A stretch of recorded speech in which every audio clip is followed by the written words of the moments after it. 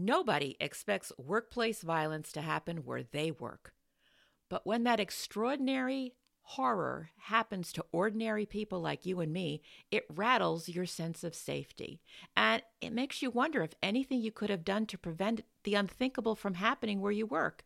And that's why I'm excited to welcome my next guest, a workplace violence prevention expert who says most businesses are thinking about this explosive problem all wrong. This is Business Confidential Now with Hannah Hassel-Kelchner, helping you see business issues hiding in plain view that matter to your bottom line. Welcome to Business Confidential Now. I'm your host, Hannah Hassel-Kelchner, and today's guest is Mr. Felix Nader, whose specialty is helping organizations solve issues around aspects of workplace security and workplace violence prevention. Felix is nationally recognized as a highly skilled workplace violence prevention consultant and advisor, and is the president and owner of the security management consulting firm Nader Associates Ltd. His thought leadership has been showcased in his many articles that are published in nationally recognized publications, which reach a global audience of professional security, facility, and human resource providers. And his extensive experience in mitigating the threat of workplace violence has been shared with a variety of private, corporate, and government clients through presentations, workshops, mentoring, coaching, training, and as well as panel discussions. So I'm really curious to learn more about how businesses and other organizations can be more proactive in protecting their workforce and sidestepping the threat of violence. So let's get started. Welcome to Business Confidential Now, Felix. Well, thank you, Hannah. That's a mouthful. I hope I can live up to your expectations. Oh, I know you will. No worries. Now, I know that the thought or the threat of workplace violence is foreign to many businesses because they think it can't happen to them. What do you think about that perspective? What would you tell those folks? Whether you're a small, mid-sized, or a large organization, or someone who walks into a business, we have to look at the environment as a microcosm of our society. Violence is an ever-increasing concern in our society today in one form, fashion, or another. We're not immune, Hannah. Everybody is susceptible. Okay. Now, do organizations need to be a certain size before they need to be thinking about workplace violence? I mean, it sounds so severe, you know? Yeah. I look at workplace violence as anything to do with the at-risk situation or condition that may make you feel uncomfortable, such as being harassed, such as being threatened, such as being intimidated. And no business, whether you're small, mid-sized, large, for-profit or not-for-profit type of organization, is really immune from such behaviors.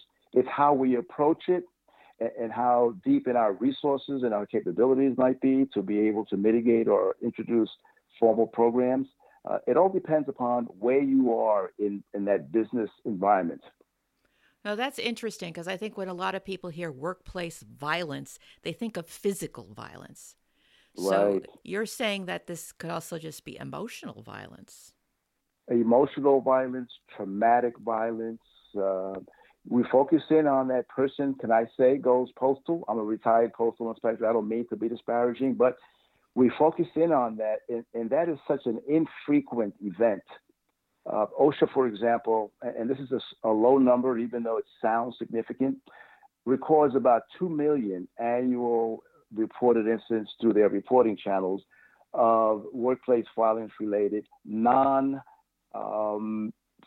type of incidents like harassment, verbal abuse, name-calling, assaults, and things of that nature, and even fights that don't rise to serious injury. So it's a lot more than just waiting for that guy to come in the back door or that robber who comes in the front door to commit a serious violent crime against you. Interesting. What would you consider to be sort of red flag issues that could escalate that a manager or management should be aware of and kind of keep on their radar, keep a lookout for? So I will answer that question in this fashion, Hannah, by saying the response is applicable to every realm, every type of business. confrontational, argumentative employee, disagreeable employee, fails to follow instructions, suddenly begins looking disheveled in appearance, comes to work online late often, takes a lot of time away, is quiet, is predisposed in his or her thoughts, in the way of a non-employee, suspicious people, suspicious activity, gut reaction response to an individual that comes into your workplace that fits a certain look without asking you to consider profiling as a consideration. If you get a gut feeling about a situation, whether you're in a workplace setting or a public setting, go with that gut feeling in terms of a warning sign or a red flag concern and associate it to your observations and the person's demeanor, if that helps. Well, it begs the next question. All right, so let's say I get this gut feeling. What should I do next? If it's in a personal situation and you're in somebody else's workplace, remove yourself from that opportunity to be exposed to the at-risk moments. If you're in a workplace environment, it's difficult because most workplace place environments, I don't know if it applies to small businesses, have this legal construct called zero tolerance. And zero tolerance, if you're an employee of any organization, pretty much says, I don't want to drop a dime on my observations because it could be Felix having a bad day. I've had many bad days in my life, and I don't want to cross the line of accusation without having any solid evidence that he is predisposed to violence. So they may or may not report it, but typically they don't report it even when they know it might be a potential at risk because it's a coworker whom they don't want to get in trouble. So it's rather difficult, Hannah. Well, is this where human resources comes in? If human resource, in its definition of human resource, does intervene, then we shouldn't take the aggressive posture of discipline as the ultimate objective. The primary objective should be to ask many questions that help you arrive at a solution that is amenable to the workplace retention of employment and the resolution of problems, or even an eye-opening opportunity to help the employee through his or her particular issues. And there are many, many reasons for why an employee may come to work preoccupied with issues that may affect his or her workplace or workplace relationships. Definitely, because as much as we try to leave home at the door, when we walk into the office, that typically doesn't happen. And especially in an environment where more people are working from home, it's really hard to separate the two. So yes, it definitely shades everything that happens here. Some organizations do have a security department or even a violence prevention program. What's your thoughts about how those operate and how they should work together? I have a slide that I adjust whenever I'm invited to speak, and I call it Workplace Realities. Workplace Realities has two subsections, the employer's realities and the employee's realities. So let's focus in on the employee's realities and micro focus it on the small business. So we have physical security concerns, we have access management concerns, and this is real big employer type of concerns. But the larger organizations may have funding set aside for those type of protective measures that they could employ to help mitigate risk, reduce risk, and to help controlling access control. But if you're a small business and someone says to you, you better do something about managing who comes in this place, or surveilling who's in your place, or tracking and monitoring who's around your place when you lock the business, that can run anywhere from $5,000 to $50,000. So when we're saying buy technology, deploy technology, you better understand who your audience is, what their capacities are, what their capabilities are, and how deep their resources might be. Interesting, because, when you're watching these crime shows on TV, one of the first things the police want to ask is, let's see your surveillance video. And it's like, maybe don't have one. Or it's just a camera and there's nothing in there.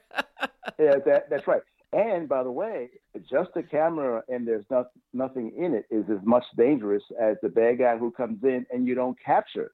Because having a camera with nothing in it or capability suggests that you care about the employee's safety and concern or the customer's safety and concern, when in reality, you're really cutting corners. And the reality could be just a budget constraint, as you pointed out. Although technology is getting smaller and more affordable every day, it seems like. Now, you mentioned Yes. from the employee's standpoint, right? What about the employer's standpoint? The employer, from their standpoint, depending upon the size, scope of their operation, when you talk about preventing an act of violence or mitigating or containing an act of violence, that's resource intensive. And whether you're a small organization with no such resources at your disposal, or you're a mid-sized or large organization, you typically look at this as an insurance policy. You don't look at it as a proactive, readiness, engaged procedure or practice. You look at it as something that you need to throw minimal resources to. Otherwise, I'll be spending my entire day looking at something that may never happen. And that's the other problem. And so larger organizations that think they have a handle on prevention have larger resources that allow them through collaboration to create the impression that they're in control. But when someone decides to go postal, they don't know the hour, nor the day, nor the minute when that person's going to decide to exact their vengeance on them. So employer responsibilities run the gamut from formal policies to prevention measures, through procedures, through plans. And not all organizations, even mid-sized organizations, invest in that kind of commitment to workplace security and workplace violence prevention. Well, that begs the question. If I'm a small business owner with plans to grow, where should I begin to plant the seeds so that I can start to have an appropriate workplace safety, workplace violence prevention program? Another reality that every business, regardless whether you're small, mid-size, or large size, has to deal with, because the courts don't care about your budgetary constraints when it comes to serious injury or death in a workplace environment. But there are things that small businesses, mid-sized businesses can do that are not going to be that costly. For example, your new employee orientation should focus in on expected behaviors, expected relationships, expected employee duties and responsibilities that collaborate to, depending upon the size of the organization, to do their part in mitigating risk, in conducting themselves in an expected manner, in reporting the observations, in not engaging in appropriate conduct, in understanding the people contribution to the workplace from an employee perspective to help in a less formal fashion while still introducing risk mitigation through new employee orientations and new employee dialogue.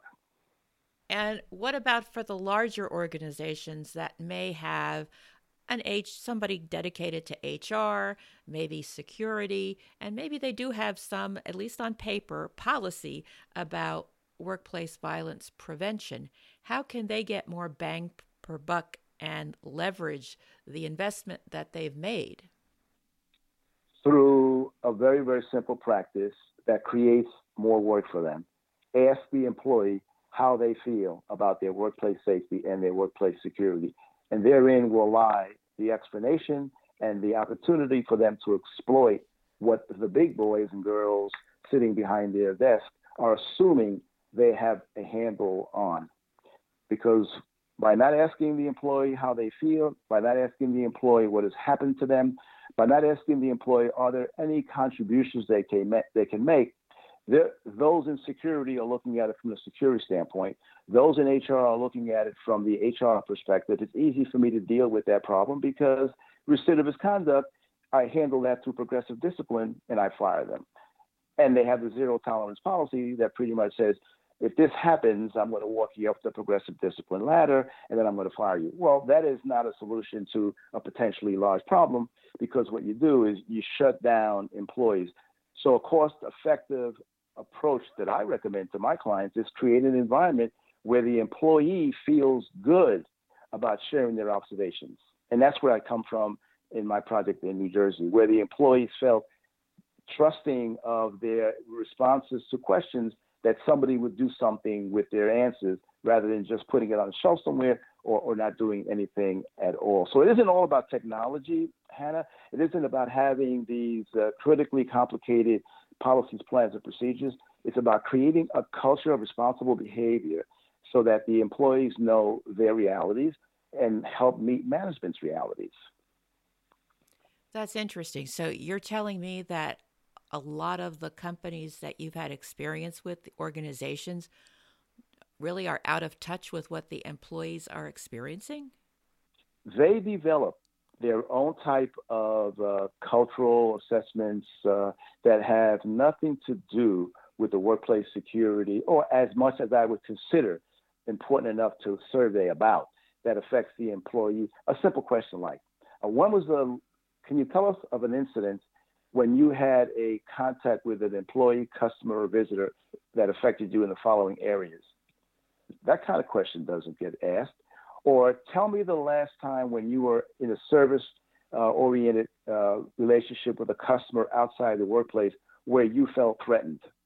Or tell me the kind of environment that you work in now, and is that environment conducive to your safety?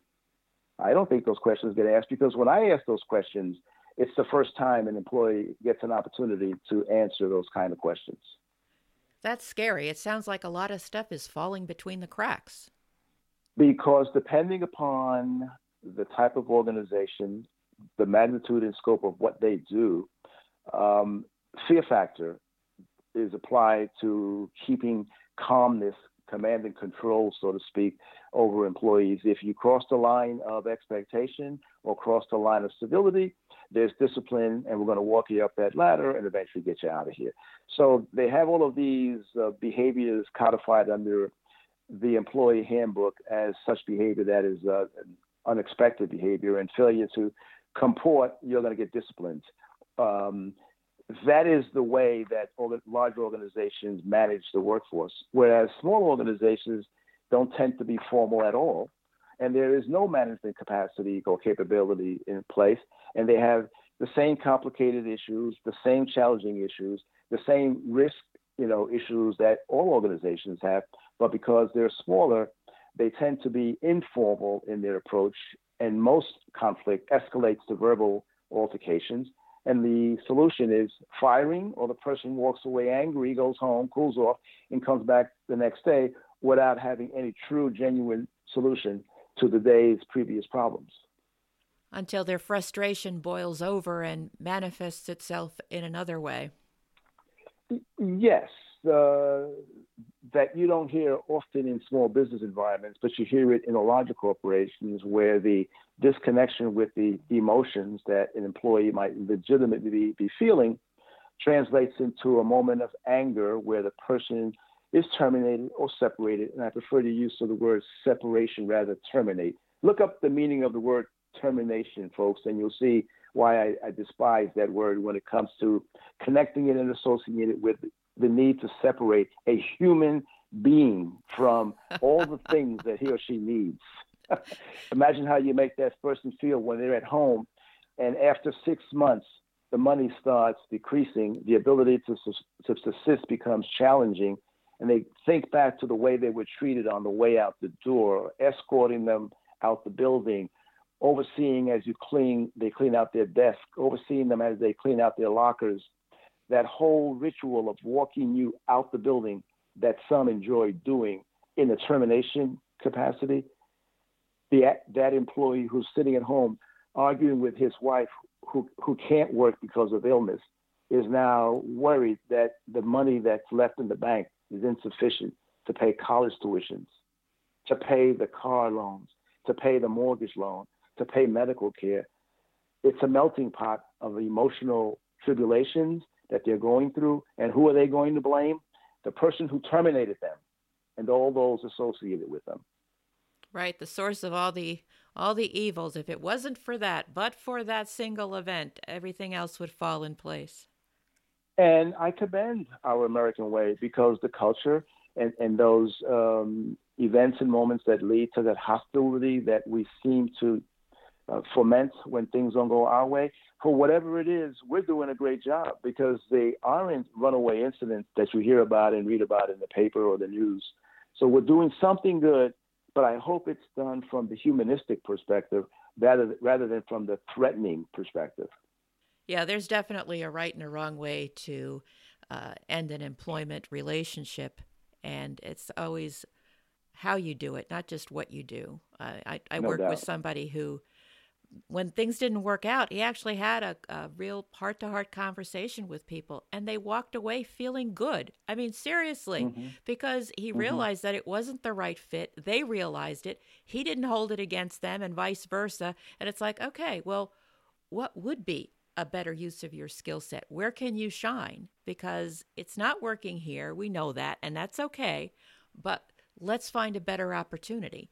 And, you know, that just takes a different tack than you're wrong, you're bad, you're out of here. It's like, whoa, whoa. And on top of it, it doesn't get to the source of the disconnect that happened, you know, which is that whole employee engagement thing. And I think when you get into the workplace violence, there's been a big disconnect in people's expectations and their ability to contribute in a positive way. And so they do the only thing they know how. They start shutting down. That's correct. And therein brings to light another issue, because with the focus in on blaming mental health and blaming mental health for the problems that exist from the violence perspective, creates the problem, the low-level problem that mental health may be affecting an employee, to shut down. And this is what happens when that particular victim of mental health shuts down. They become less productive. They become less engaged. They spend more time away from the work environment. They're on the phone frequently. And you know what that attracts? That attracts a supervisor who wants to know what's going on. And do you think that victim of mental health is going to disclose to that supervisor who is less sensitive, less in tune to his or her issues? They further withdraw, and they eventually become the brunt of management's need to discipline. And that person, unfortunately, leaves the organization or is terminated from the organization. So it's very complex. It takes effective leadership. It takes an engaged effort at understanding the people from the other side of the desk perspective, as opposed to from my side, I need you to do things regardless of your moments, and not understanding that sometimes those moments involve victimization at home from intimate partner violence, victimization at home from children who do not listen to parents anymore and threaten and confront their parents. I mean, the list of possibilities run the realm of credibility when you hear the issues that I hear as to why people have issues in the workplace that come from issues away from the workplace. Not to mention the ones that could be created in the workplace because of poor leadership. So it gets compounded. It gets compounded. Well, thank you so much for joining me today, Felix. I really appreciate your being here and educating us about workplace violence, that it's more than physical violence, and that there are ways to mitigate it. It just takes asking the right questions and the right management approach. Thank you. You're welcome, Hannah. Thank you. That's our show for today. Thank you for joining me. If you'd like to learn more about today's guest, you can go to our website at businessconfidentialradio.com. It's got a lot of other powerful information and resources available to help your business grow. So be sure to check that out. The website again is businessconfidentialradio.com. I'm Hannah Hassel-Kelchner, and you've been listening to Business Confidential Now. Have a great rest of the day and an even better tomorrow.